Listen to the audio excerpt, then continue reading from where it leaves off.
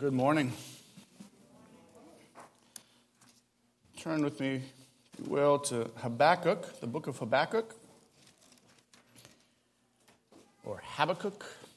No one really knows.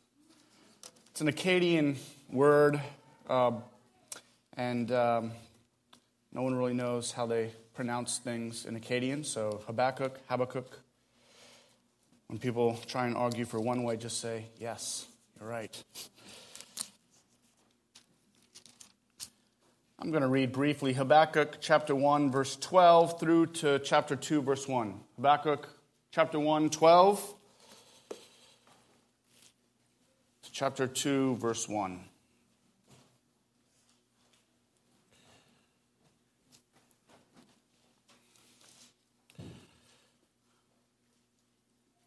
Are you not from everlasting, O Lord, my God, my Holy One? We shall not die. O Lord, you have ordained them as a judgment, and you, O Rock, have established them for reproof. You who are of purer eyes than to see evil, and cannot look at wrong. Why do you idly look at traitors, and are silent when the wicked swallows up the man more righteous than he? You make mankind like the fish of the sea, like crawling things that have no ruler. He brings all of them up with the hook. He drags them out with his net. He gathers them in his dragnet, so he rejoices and is glad. Therefore he sacrifices to his net and makes offerings to his dragnet. For by them he lives in luxury, and his food is rich. Is he then to keep on emptying his net and mercilessly killing nations forever? I will take my stand at my watchpost and station myself on the tower and look out to see what he will say to me, and what I will answer concerning my complaint. Let's pray. Father, we do thank you for this time in which you have graciously given us, a time to hear your word, to come before your living and active word, which is sharper than any two-edged sword. And Lord, we pray that during this hour you would, by your Spirit, humble us. Lord, dare we pray, break us. Bring us to a place of honest wrestling and worship.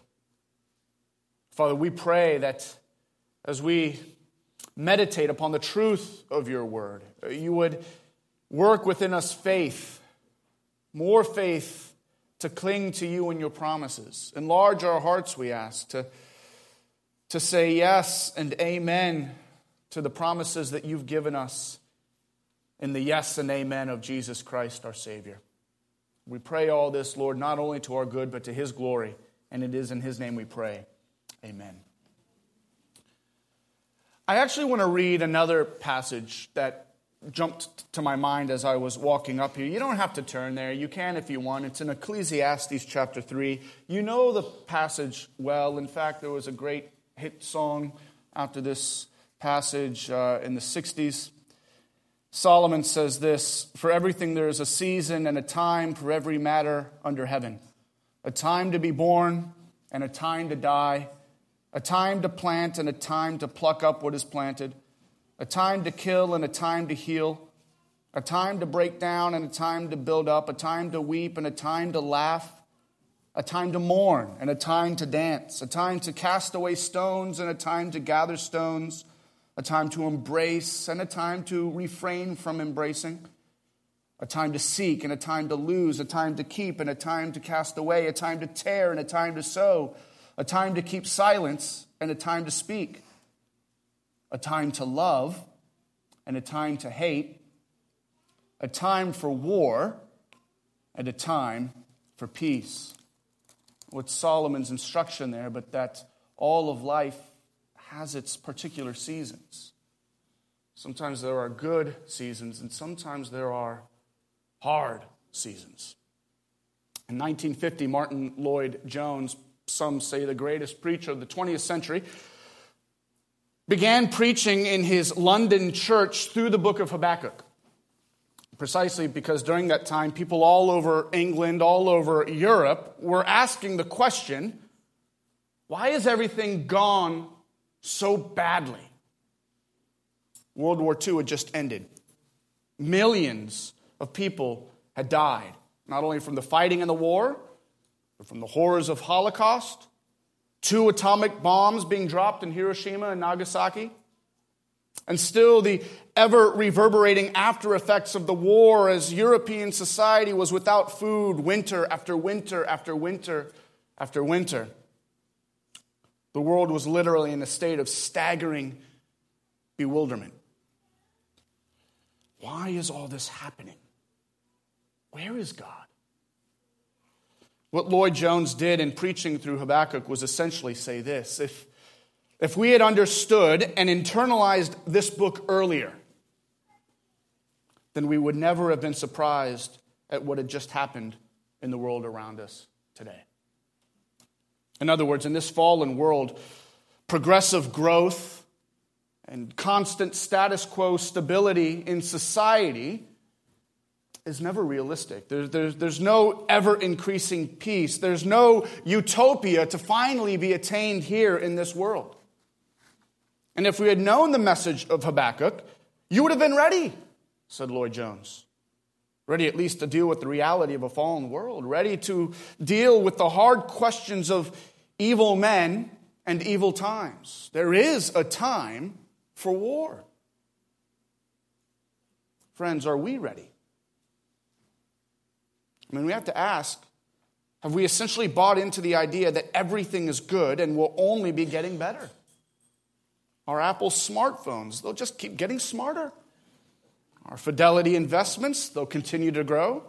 Soon Amazon will bring every conceivable worldly object to our front door with the press of a buy now button. I think Lloyd Jones was wise to preach through Habakkuk when he did. Would it not be even wiser to think through it now? I'm not saying evil times await us around the corner. I don't think that the clouds of World War III are quickly approaching. Maybe they are. I don't know. But certainly it would be naive, wouldn't it, to think that isn't possible? In Habakkuk chapter 1, verse 5, God tells the people of God to look out among the nations and see, wonder, and be astonished, he says. Why? Well, because something unbelievable and completely unexpected was about to happen. The Chaldeans, a people never known as impressive or strong, well, they were about to take over the known world. Look and be amazed, says God. I'm raising them up to trample down nations. And guess what, Israel? You're on their death list. This was something that no one expected.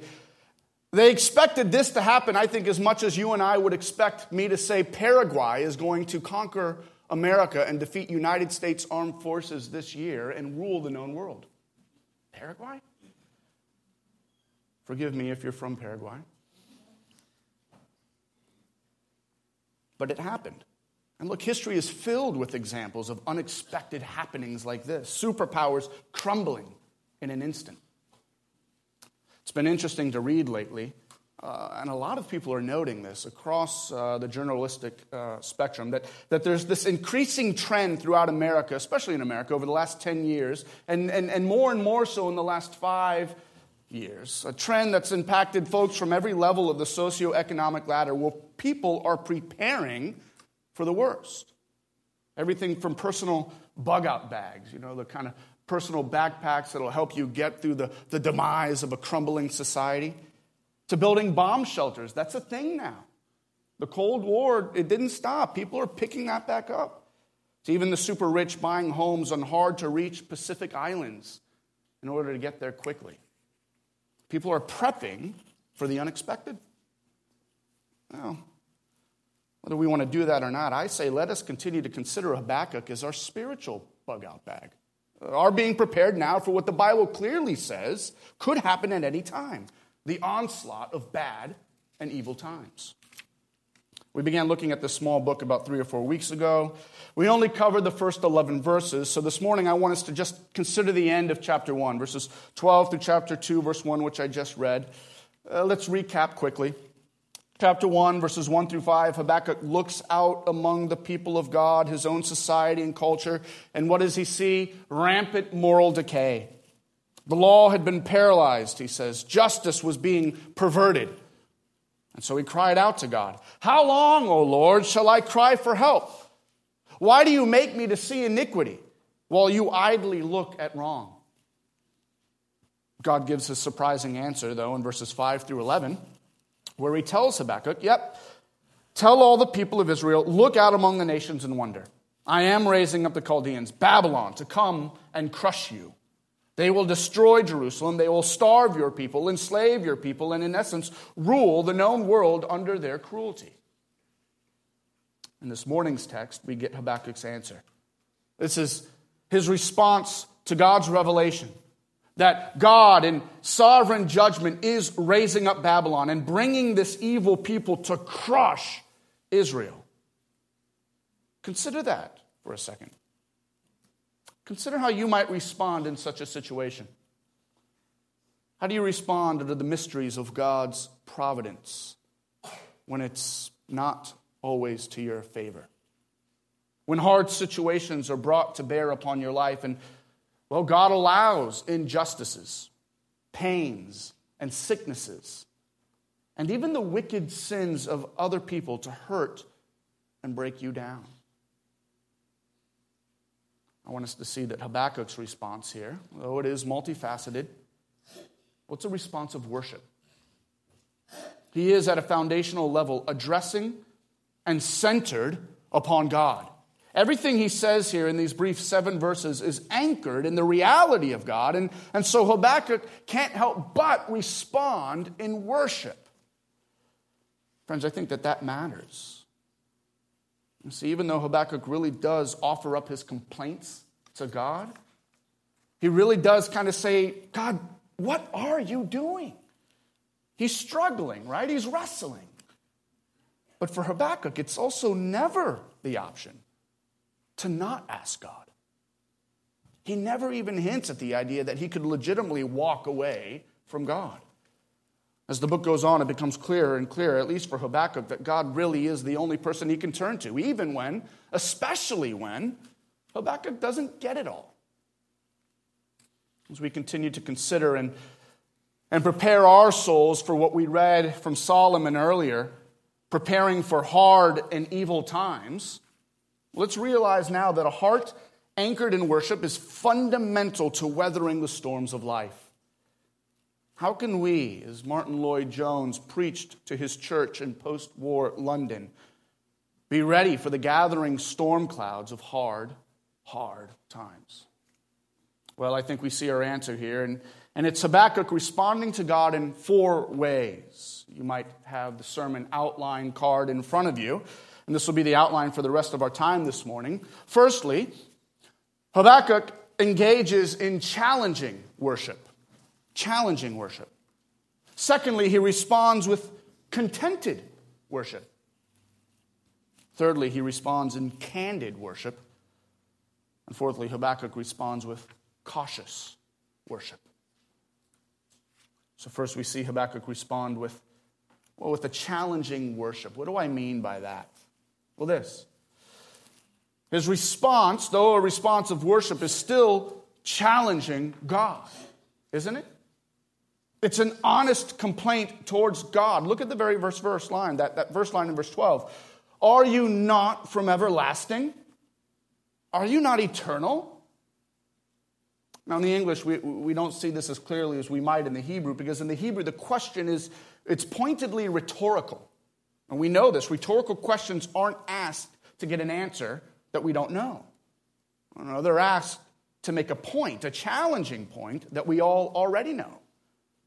Verse 12 is really kind of a punishing statement. Essentially, what Habakkuk is saying is something like this. I thought you were infinite.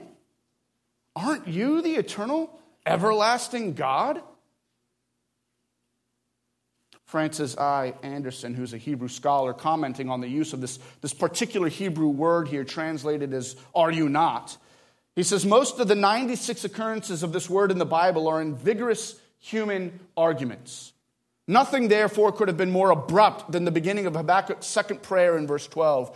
There is nothing like it anywhere in the Bible. God is not being approached with courtesy and respect. Habakkuk is in actual anguish. Are you not from everlasting? You know why this is. Because again, back in verses 2, 3, and 4, Habakkuk is asking God, why are you allowing evil and injustice to reign? Where is your salvation? God answers and says, I'm not letting it rain. I'm raising up the ruthless Babylonians. And so, they are going to put your evil and injustice down, Habakkuk. And Habakkuk says, what? I just complained, why are you letting evil and injustice reign? And your answer is, I'm going to raise up and send a nation to you that's even more evil and unjust? That's your answer? I thought you were the infinite, eternal, only wise God. You see? Habakkuk is wrestling with God. His prayer, his worship, it's this kind of soul-stirring, teeth-grinding, fist-clenched worship. Friends, I want to suggest that's real, authentic worship. That's the stuff that shapes our hearts to come near and know our God. Habakkuk doesn't understand. He doesn't. Look at his continued complaint in verse 13. You who are of purer eyes than to see evil and cannot look at wrong, why do you idly look at traitors? And you're silent when the wicked swallows up the man more righteous than he. If Habakkuk could plan it all out, this certainly wouldn't be the way. And yet in worship, Habakkuk brings his concerns, his complaint, his challenging worship, and he brings his struggle to God. You see, again, for Habakkuk, it's not even an option, though, to walk away from God, is it? Throwing up his hands and saying, I'm done. Now, Habakkuk seems to have the same answer that the Apostle Peter does when he didn't quite understand what Jesus was doing, right? Where else and to whom else can we go? You alone have the words of eternal life. So I think this leads us to our second point. Not only does Habakkuk respond with challenging worship, he also approached the Lord in contented worship. Look at the second line in verse 12. O Lord, my God, my Holy One. You see, there seems to be this, I think, this chasm of tension between that first line and then the second one we just read. And again, Francis Anderson comments that if that first line comes close to being the most abrasive and offensive thing anyone could say to God in the Bible, Habakkuk quickly falls back into a worship that rests and finds contentment in who God is. Yahweh, my God, my Holy One. It's as if he uttered these words, to make that rhetorical point. I thought you were eternal, God. And even as those words were still coming out of his mouth, he was made aware. He was reminded not only of what God is. Yes, he is eternal. But now he's actually more reminded of who God is. He's the relational God who has made a covenant with his people, the one who has revealed his name to the Israelites and has promised to be their God and to keep them as his people. He's Yahweh. And notice that Habakkuk says, Yahweh, my God, my Holy One. Do you see the relationship there? Habakkuk's not wrestling through this very tough issue by contemplating God's eternal attributes alone. Now, what Habakkuk is contented with, and what leads him to this contented worship, is his meditating upon who God is for Habakkuk. He's thinking here of his covenant faithfulness, his steadfast love. Perhaps that's why Habakkuk declares in verse 12, almost out of nowhere, we shall not die. Notice he says we. He's thinking of the covenant community of God's people. God has promised they will be his. Yahweh, we won't die. There was a Puritan preacher in Scotland in the 1600s named James Guthrie. And under a Roman Catholic monarchy was quickly arrested, and put on trial, and found guilty for preaching a gospel that was contrary to Roman Catholic tradition. And so the penalty was death. And it was death by cutting his head off. And so as the crowds gathered, as they usually would in those days, to see this death penalty execution, James Guthrie, as almost every martyr in those days did, either sang a song of praise or began to worship God. And James Guthrie cried out, Are you not from everlasting, O Lord my God, my Holy One? I shall not die. Seconds away from the sword coming down, the axe coming down, and him actually dying. He could say those words in the face of death, knowing that the covenant-faithful God promised him in Christ eternal life. I think there's something of that here, where Habakkuk looks to the coming of Babylon, and Babylon will crush Israel. They will die. And yet Habakkuk realizes, even in the midst of that death, we shall not die. God will keep us. Many of us will, but God will keep a remnant, an elect stump of people. And indeed, even if we do die, we will eternally know the God of life forevermore. There's an interesting phenomenon here, which I think Tim Keller kind of brilliantly points out, and it's this. There's the kind of traditional, right, religious, churchy folk who look at all this that's going on with Habakkuk and say, oh no, Habakkuk, you can't say that to God. You can't challenge him that way. You can't ask that question, are you eternal? What's important for them is that we look and we say all the right words, right? We wear our ties to church and we say the right confessions and we sing the right songs. You don't wrestle with God. But then on the other hand, there's the modern cosmopolitan man where we all have this kind of enormous confidence in our perceptive abilities and in our own human reason. And so what we say is, I don't see how God is bringing good out of this situation. I can't understand how this good is good at all, and it doesn't make sense to me, so I'm not going to believe in him. I'm out of here. And Habakkuk does neither of those things. On the one hand, he's so much more honest than our traditional religiosity, not feeling like he has to go through the pomp and circumstance of religion. He's intellectually and he's emotionally frank, challenging God in real, honest worship. But on the other hand, he wouldn't even think of leaving, not in a million years. In fact, when he says, my Holy One, this is what I think he might be saying. God, I wouldn't be so upset if I didn't think you were holy, but I know you are. You are the upright and holy God who cannot even look at evil. And so to be frank, oh Lord, I don't get it. But I won't walk away. Because if I can't figure all of this out with you, I certainly won't be able to do it without you. Where else do I go? So for Habakkuk, and I think for us, this isn't a matter of, don't question, don't stir the pot. Just grit your teeth, and as Mike preached a couple of weeks ago, just have faith. And neither is this, I'm not going to believe in a God who allows all this. It's neither of those. What we see here in Habakkuk is this unconditionally faithful wrestling. There's his worship. An honest wrestling which is unconditionally faithful. You know what produces that kind of worship? I'll tell you. It's an understanding of sovereign grace. It's an understanding that God really does bring out salvation in and through the darkest situations. We can wrestle with God and worship like this if we understand that God has brought light out of darkness. That God has brought us life in and through the death of his Son. That God has made us his treasure by allowing his Son to become a wretch. That God has brought about our salvation and forgiveness by giving up his Son to destruction and condemnation.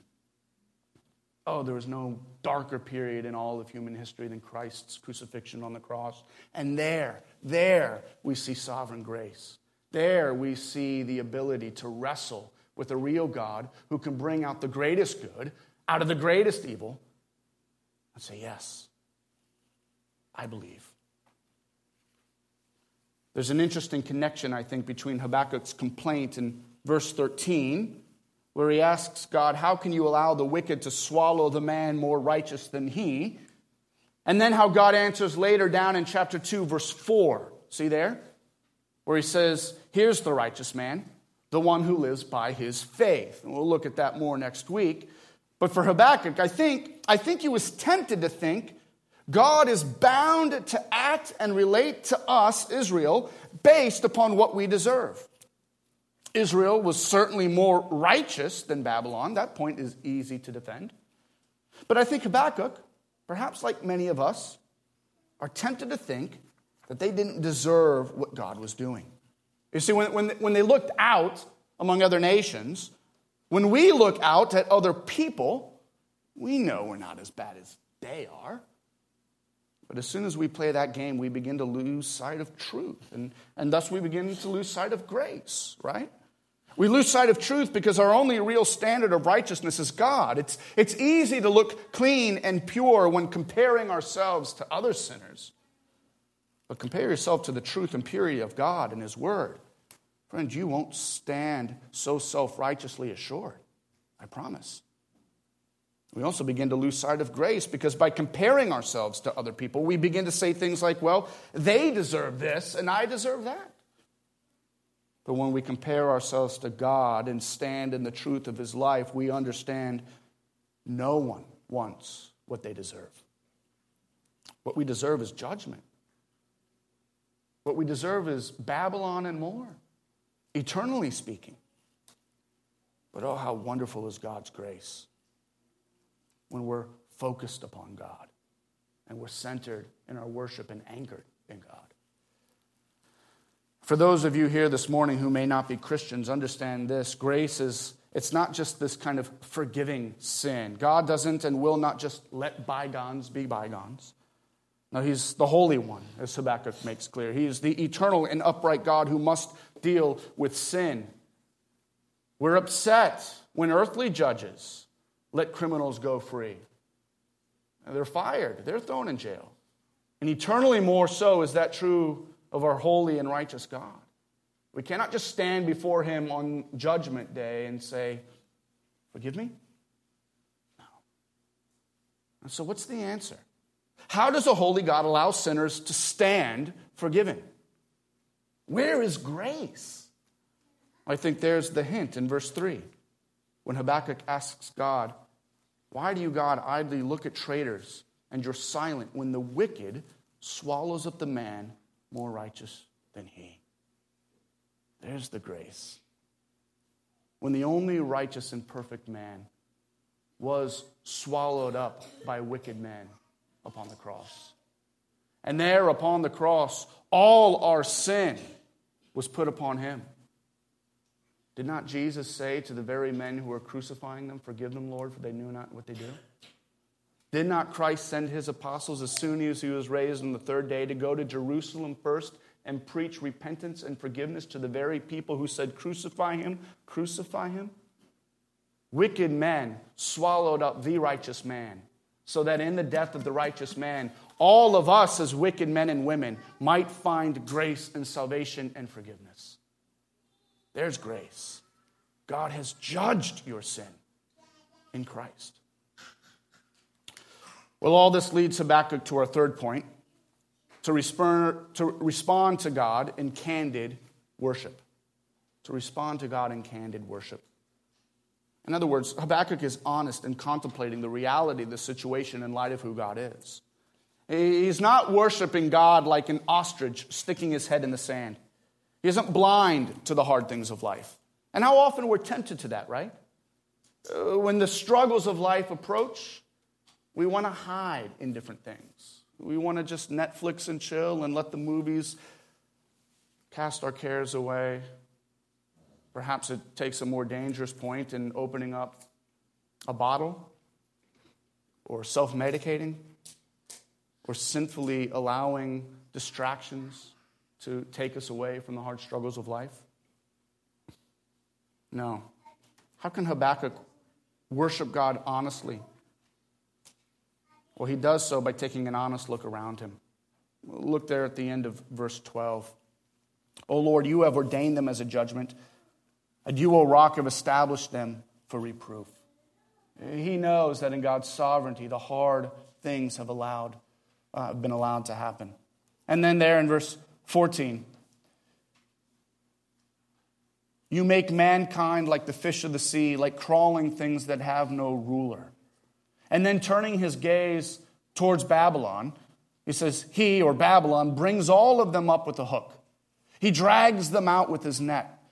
Babylon, interestingly, when they enslaved a people, they would take them away in exile by putting fish hooks in their nose and linking nose to nose to nose, and then leading them astray for days on end to Babylon. Or really drags them out with his net and gathers them with his dragnet. They would literally throw nets to enslave and take captive those they were conquering. Therefore he sacrifices to his net and makes offerings to his dragnet, for by them he lives in luxury, and his food is rich. Is he then to keep on emptying his net and mercilessly killing nations forever? Habakkuk is honest and is taking a real look at the situation around him, and isn't trying to put blinders on, but goes to God in the midst of the reality and the horror of the situation that's approaching him. Habakkuk can say, along with Horatio Spafford, that when peace like a river attends my way, when sorrows like sea billows roll, whatever my lot, thou hast taught me to say, it is well with my soul. In fact, he deals honestly with the situation that God is bringing upon Israel throughout the rest of the book, and we'll see this more as we go along. Now, this leads Habakkuk to end his response in chapter 2, verse 1, with what is our last point, and that is his cautious worship. Look there at the text in chapter 2, verse 1. I'll take my stand at my watchpost and station myself on the tower and look out to see what he will say to me and what I will answer concerning my complaint. Now, this is a really interesting verse. If for nothing else, I think it's setting up for us this kind of suspense for what's to come.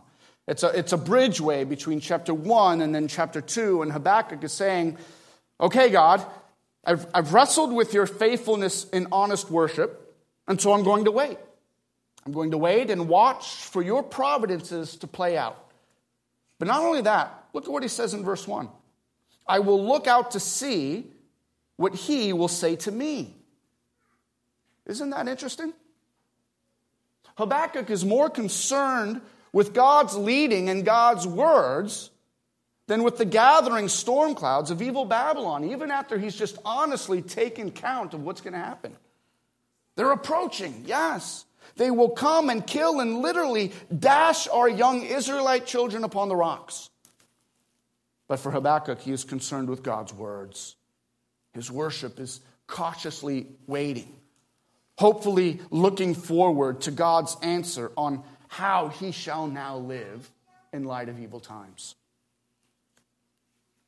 I don't know if you noticed this or not, but there's this textual pattern tying the whole of chapter 1 together, which I think culminates here in chapter 2, verse 1. And it's this theme of looking, seeing and looking. See there in chapter 1, verse 3? His cry and complaint is, why do you make me to see iniquity while you idly look at wrong? And God answers using Habakkuk's own words in verse 5, right? You look among the nations and see. I am doing something. It's as if God is saying, listen here, O young Habakkuk.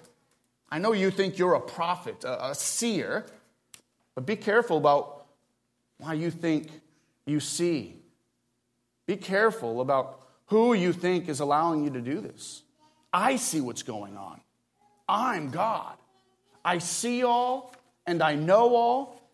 You're the one who needs to look and see. Your vision is too small, Habakkuk. You only see what's in front of you. Look out farther. See what I'm doing with the distant nation Babylon. You're not looking far enough. Look. See. See what I'm doing there. Habakkuk kind of responds in verse 13, right? Look there at verse 13. He says, okay, you who are of purer eyes than to see evil and cannot look at wrong, well, why do you idly look at traitors? In other words, okay, I get it, God. You do see, you do know all. But why are you now content to look at people even more blind than we are? You're using and raising up a people who don't even know you. They're not even aware of you because they're blinded by their own strength and their own idolatry. See that in verse 16? Babylon sacrifices to his net and makes offerings to his dragnet. And yet Habakkuk gets to the end of his honest worship. Perhaps a bit exasperated, but certainly a little bit more cautious.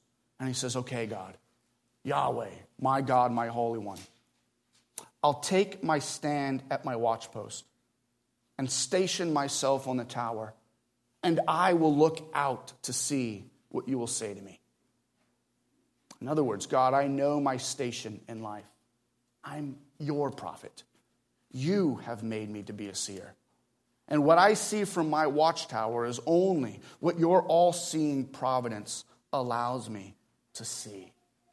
My worship will be grounded, and my complaints will be held back by acknowledging that you are the all-seeing God. Now, the word providence, right, is pro vide. Latin vide is to look, pro forward. God is the God of providence, the God who looks, sees forward.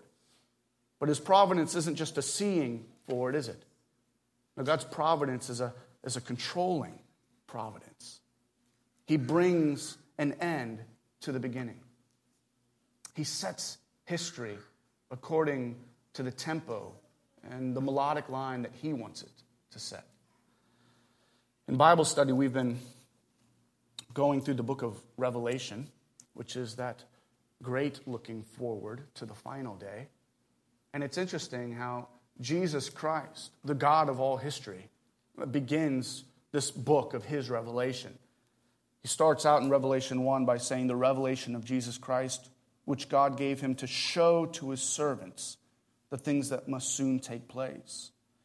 And he tells John to write what you see in a book and then send it to all the churches. John says, I turned and I looked and I saw the voice that was speaking to me.